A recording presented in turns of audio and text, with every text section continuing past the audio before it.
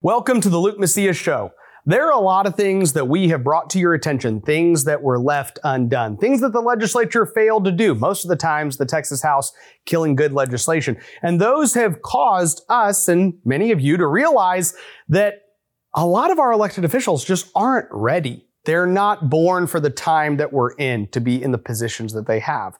But that being said, often we don't recognize all the victories that we do have because we have moved the Overton window considerably to the right, and legislation that for years has not gotten the traction and been killed in the process passed this session. And so today, I'm actually going to take a step back and go through a list of Republican victories, conservative victories we had. This doesn't mean we can't continue to have more victories, or we don't desperately need more, but it does mean that we need to at least recognize the victories we've had so that we can be encouraged in the fight ahead. Let's get to the show.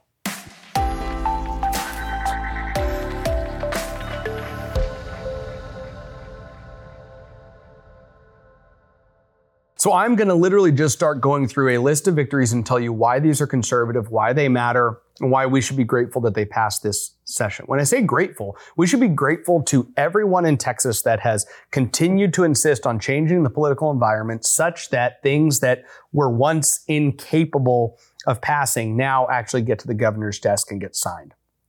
Here's the reality.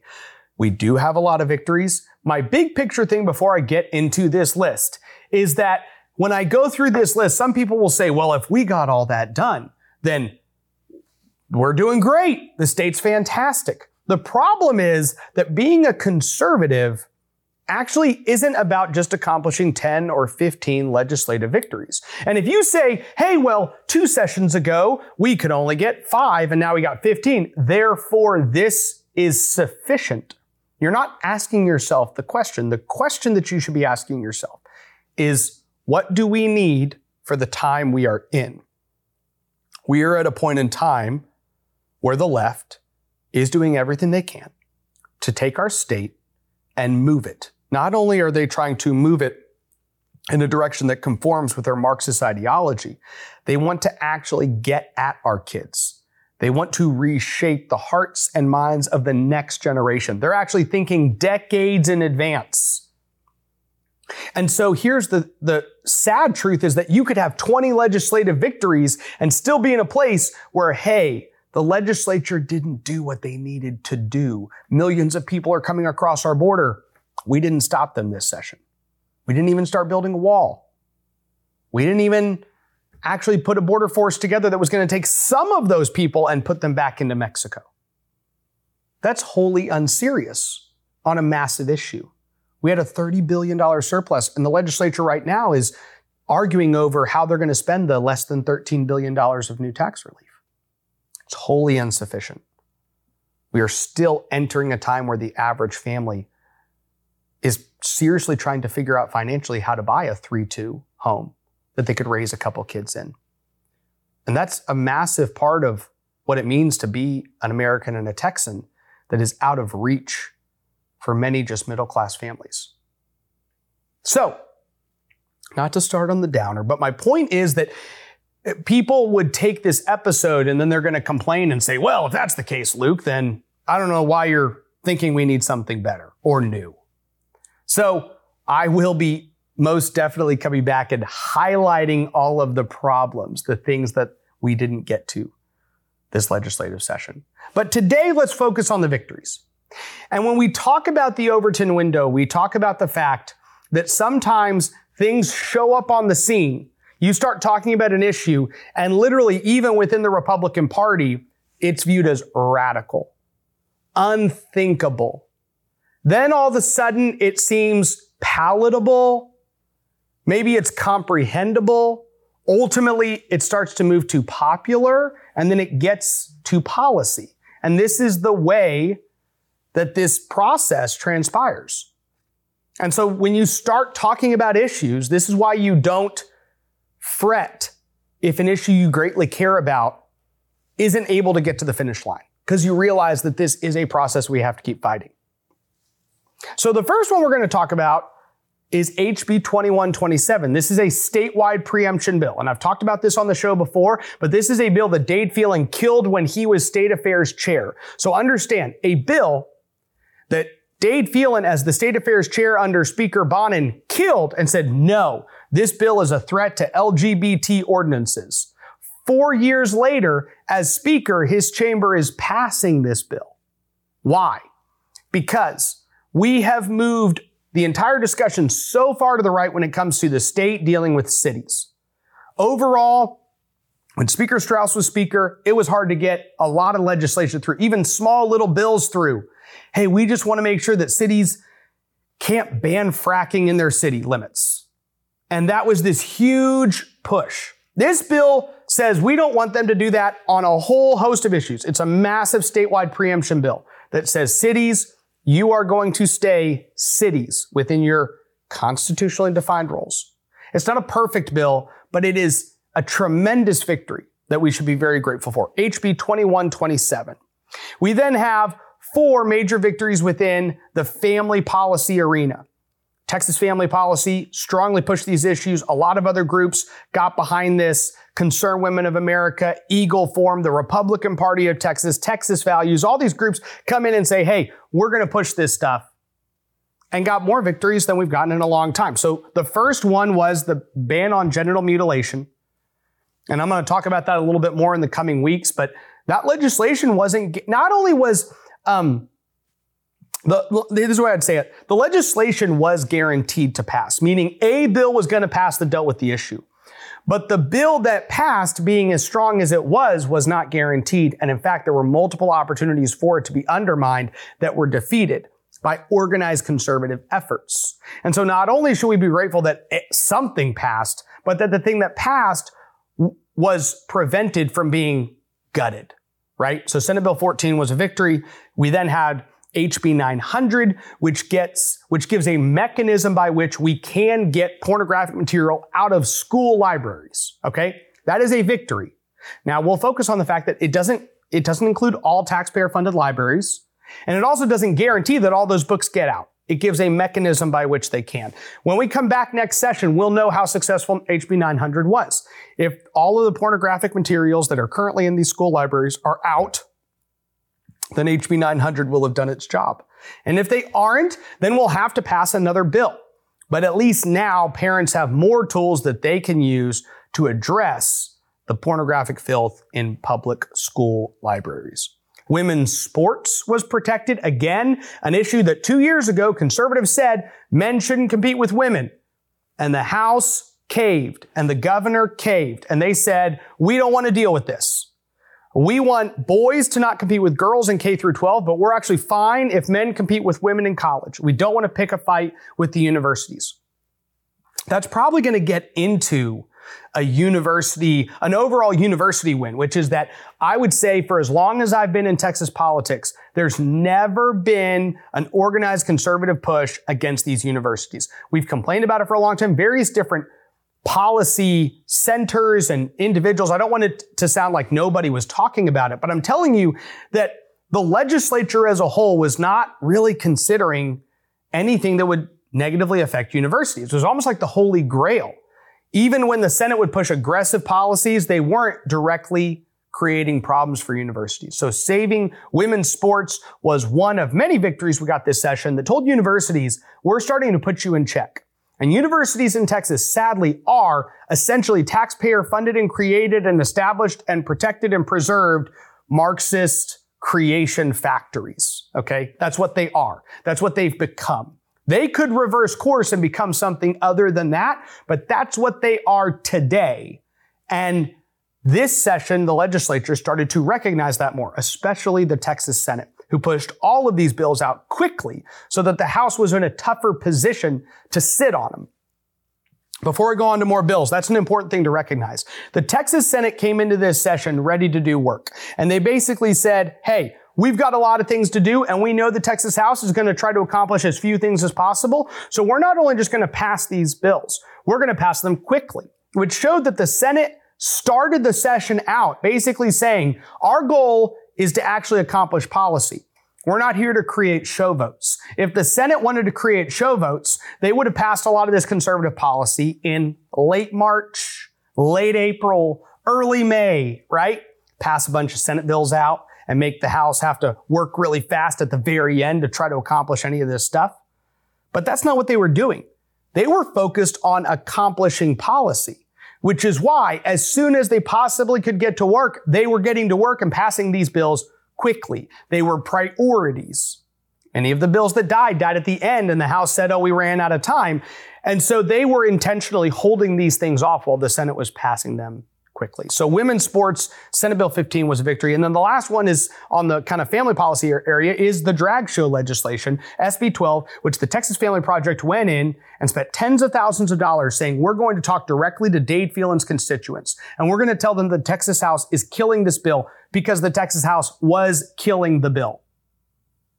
And within 24 hours of them going up on television and text blasts, all these people, they're aggressively talking directly to Dade's voters. That bill goes from having sat in the legislature for 4 months, no action taken on it in the Texas House, to scheduled for a hearing, had a hearing, got voted out of a hearing, went to calendars, got placed on a calendar quickly.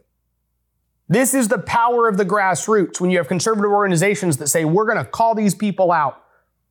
We're going to demand some victories. A couple of these victories were literally almost forced through at the end. Thank God that we have conservative organizations ready to answer the call and step in and try to force these things from happening. I mentioned in women's sports that we had this overall change of approach amongst higher education. So I'm going to jump to the other two bills that we got. One was moving the conversation on tenure, which was Senate Bill 18. This was a victory for us. It was not the victory that Dan Patrick wanted and that we would have all rejoiced in having, which is Dan Patrick said, we're going to end tenure, which is we should do. He said, we have to stop. We have a bunch of leftists at our universities who say, I can say and do whatever I want. And you, the taxpayer, have to pay me to create these Marxists, these leftists in the classroom. And it doesn't matter. I don't care what gets reported. I'm going to say whatever I want. I don't care what law gets passed. I can ignore that law because I have tenure. That's what these professors believe. And it's true. And Dan Patrick is trying to change that. Now, ultimately, the Texas House pretty severely gutted that bill.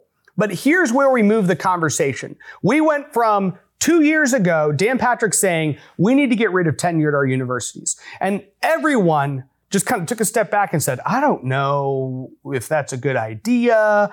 This doesn't seem well thought through. Now, I think those criticisms were wrong and inaccurate. And you fast forward 2 years and we passed a bill that recreates a slightly new process by which tenure is approved. And it gives more power to regents who likely will just rubber stamp these tenure proposals.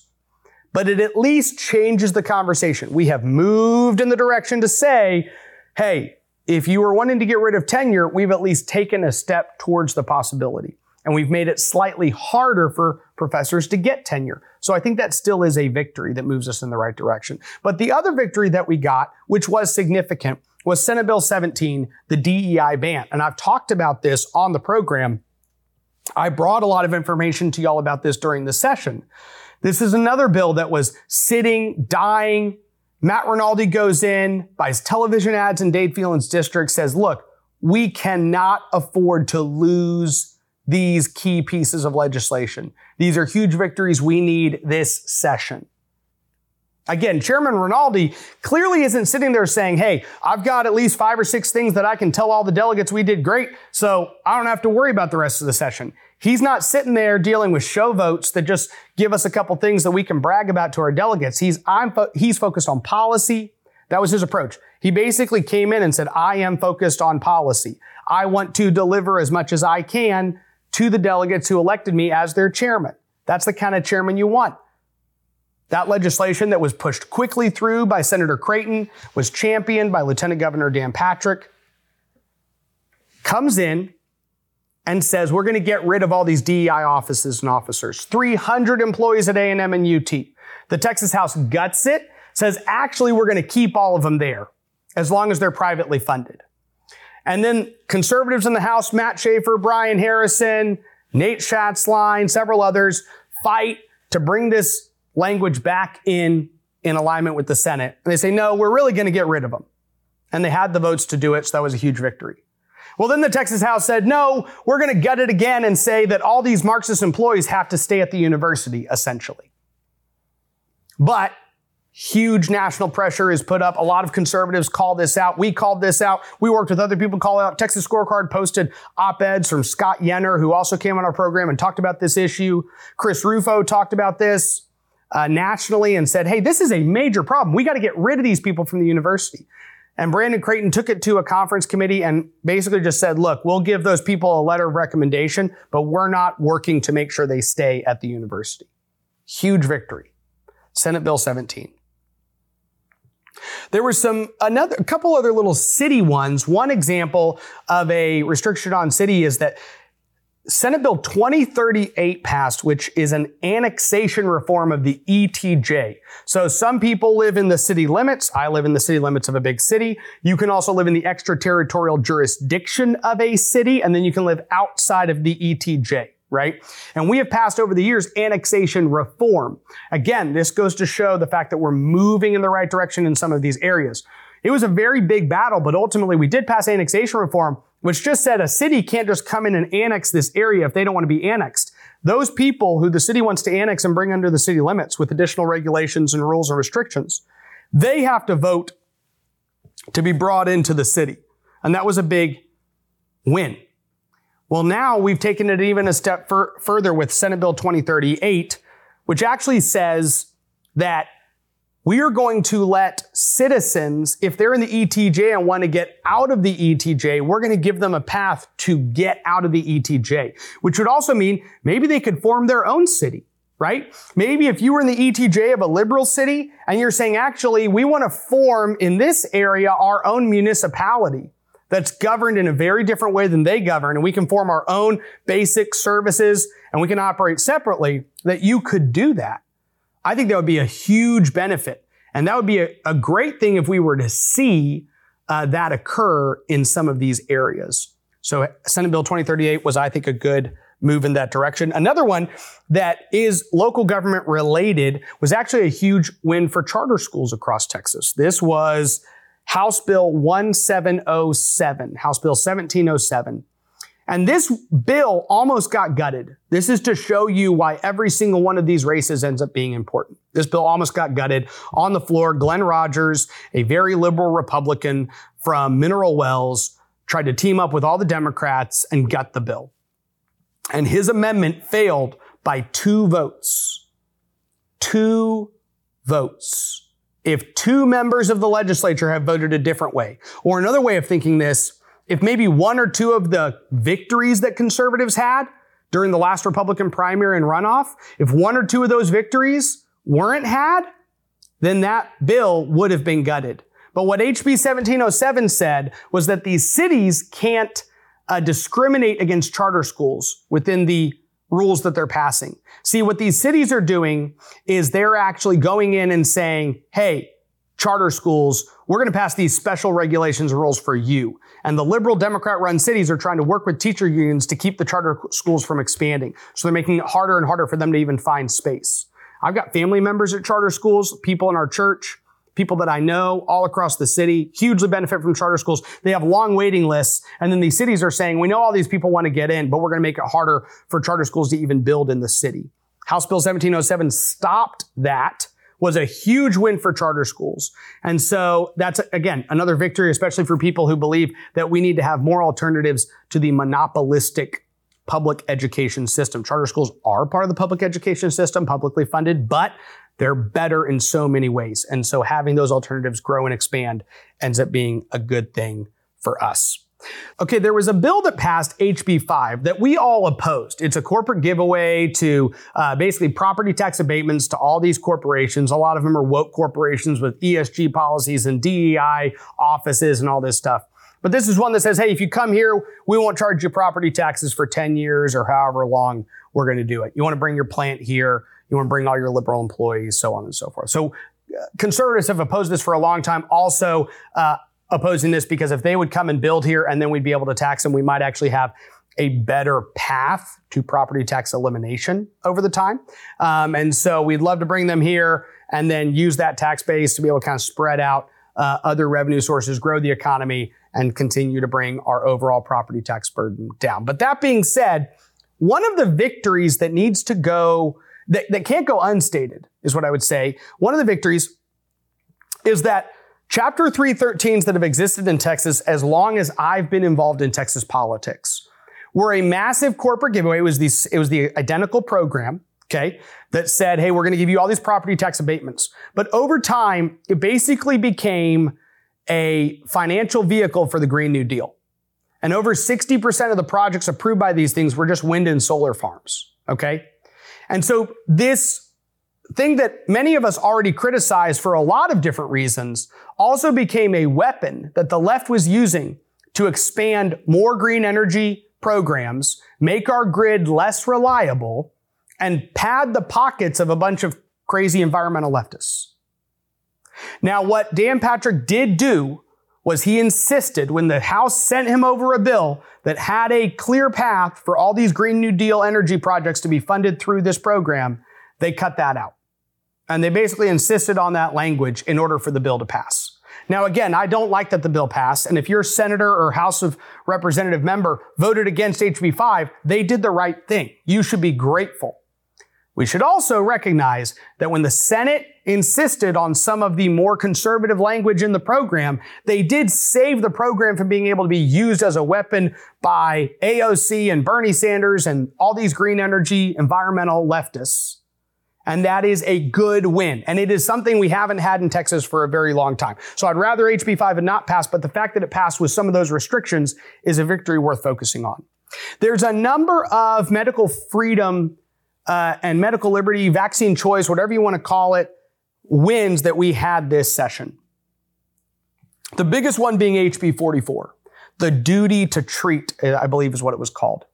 But essentially, and many of you know this, right? I'm private insurance, but there are only a handful of doctors in San Antonio that will provide pediatric care for my children because they have not received every vaccine that Dr. Fauci wants to give them. But this is a major problem for many Texans. I'm not the only one that deals with this. If you're in rural Texas, if you're in a big city, everyone's struggling with this. So HB 44 took a massive step in the right direction when it said that if you're a Medicaid doctor, CHIP, if you're on these government programs and you're taking these government-funded patients, you cannot discriminate based on their vaccine status. Huge victory for us. Huge, huge victory. And this was had with a lot of work. I will tell you, just having long conversations with Texans for Vaccine Choice, this organization was working there. I mean, they were working day and night, even in the very final stages, just to get every single senator on board needed to pass this bill out of the Senate after it passed the Texas House. Huge victory. Very grateful that the Senate stood firm, took this good bill that was passed by the House and got it out in order to ensure that so many of these families actually start gaining access to doctors who say, hey, I want to be part of this government program.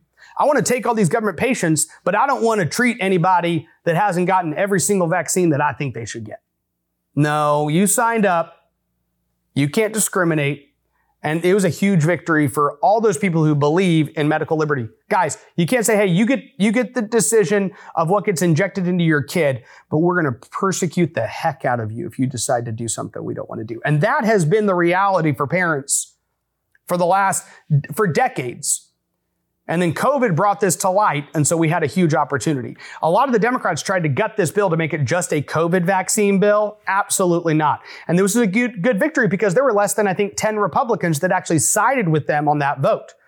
I think if you rewind 6 years, 30, 40 Republicans in the House would have sided with them on that vote. And that goes to show how hard so many of these people have been working to move the legislature on these issues. There's still so much that needs to be done. And in every one of these areas, and vaccine choice is a great example. Guys, there were Great bills that got killed by the Texas House of Representatives on vaccine choice. We'll talk about those later, not today. But they did pass Senate Bill 29, heavily watered down, but it does put some restrictions on what the governor can and can't do. Also, HB 609, business liability protections for businesses that don't. Let's say you're a business that says, hey, we're not going to have a mask mandate. We're not going to have a vaccine mandate. You can't be held liable for if somebody gets sick by coming into your business, things like that.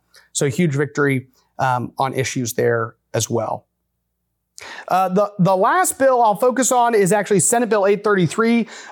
Again, multiple ESG bills passed this session that were killed in the Texas House of Representatives. Very unfortunate. Huge loss. But Senate Bill 833 did pass. It was one of the last bills to pass the legislature. Passed the Senate early. Texas House sat on it for a while, sat it at the very bottom of the calendar to where they made it and a bunch of bills very let's say killable by Democrats, which essentially means they're killable by Republicans because Republicans are the ones that determine where they go on the calendar. But 833, what it does is it starts to tell these insurance companies they cannot discriminate. They can't have these environmental social governance policies. And you might think, well, what does it matter if an insurance company has an environmental social governance policy? Well, think of it this way.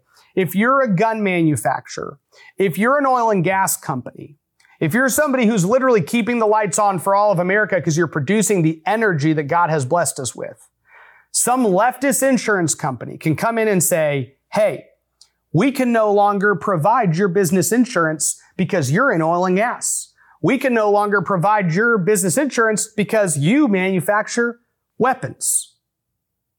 And what you need to understand is that the left in California are passing these mandates.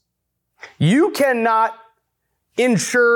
do insurance business here in the state of California unless you have these ESG policies and you enforce them throughout the country. So Texas, again, some losses in the ESG area. We'll highlight those later, but it is worth recognizing the fact that Senate Bill 833 getting passed at the end was a victory, and a victory that we should be grateful for, because without it, the insurance industry would continue to be not even necessarily, I'm not telling you every CEO of an insurance company is a leftist. I'm telling you they're all getting pulled left whether they want to or not. And if states like Texas aren't willing to try to pull them back to the right, we're not going to recognize that entire industry over the next 2, 4, 6, 10 years. Do you want to get paid to make a difference? Gen Z is now in Congress, and if you're between the ages of 18 and 25, you may not necessarily want to be in Congress, but if you still want to fight for the future, we have the opportunity for you. Texas Scorecard is Texans' leading news source for citizens, and we're looking for young fighters to join our fellowship program. Texas Scorecard offers a paid internship for spring, summer, and fall semesters, allowing participants to get their feet wet in the media business. Fellows can apply for one of 3 tracks: writing, research, and administration. Think you have what it takes? Fellows often leave the program with the opportunity to continue the work full-time.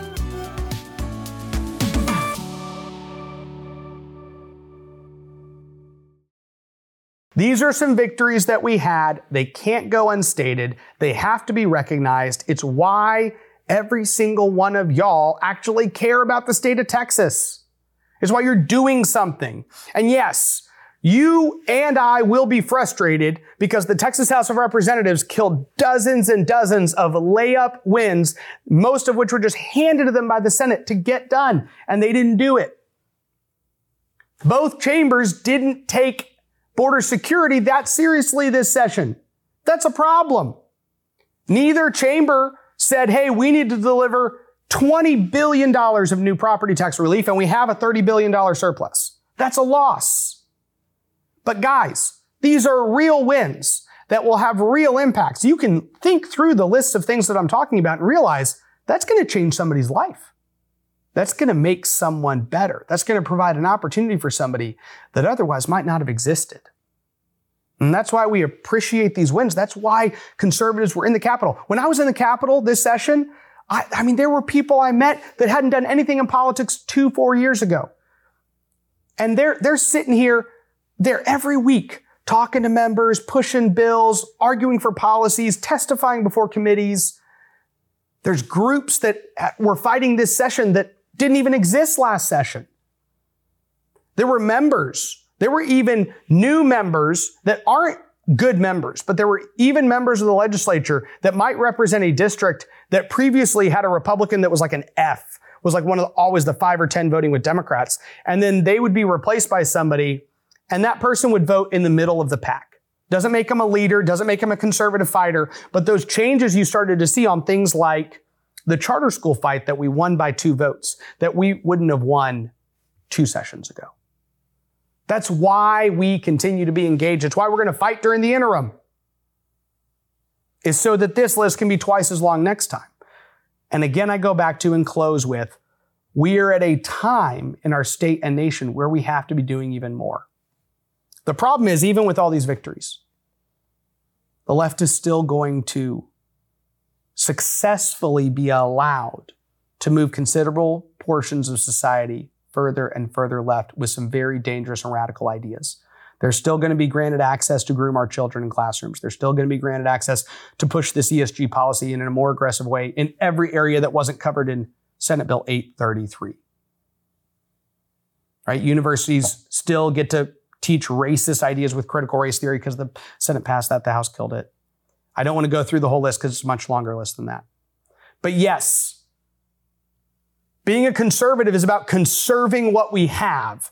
And all these victories don't mean we get to conserve what we have, which is why we have to keep fighting. But I hope that this is at least encouraging to tell you that there were some serious victories that you should be grateful for, that I'm grateful for. Please continue to share this information with everybody you know, because I think Texans need to know what's going on. May God bless you, and may God bless the great state of Texas. Thank you for listening to the Luke Macias Show. To find out more information about what's going on here in Texas, visit texasscorecard.com.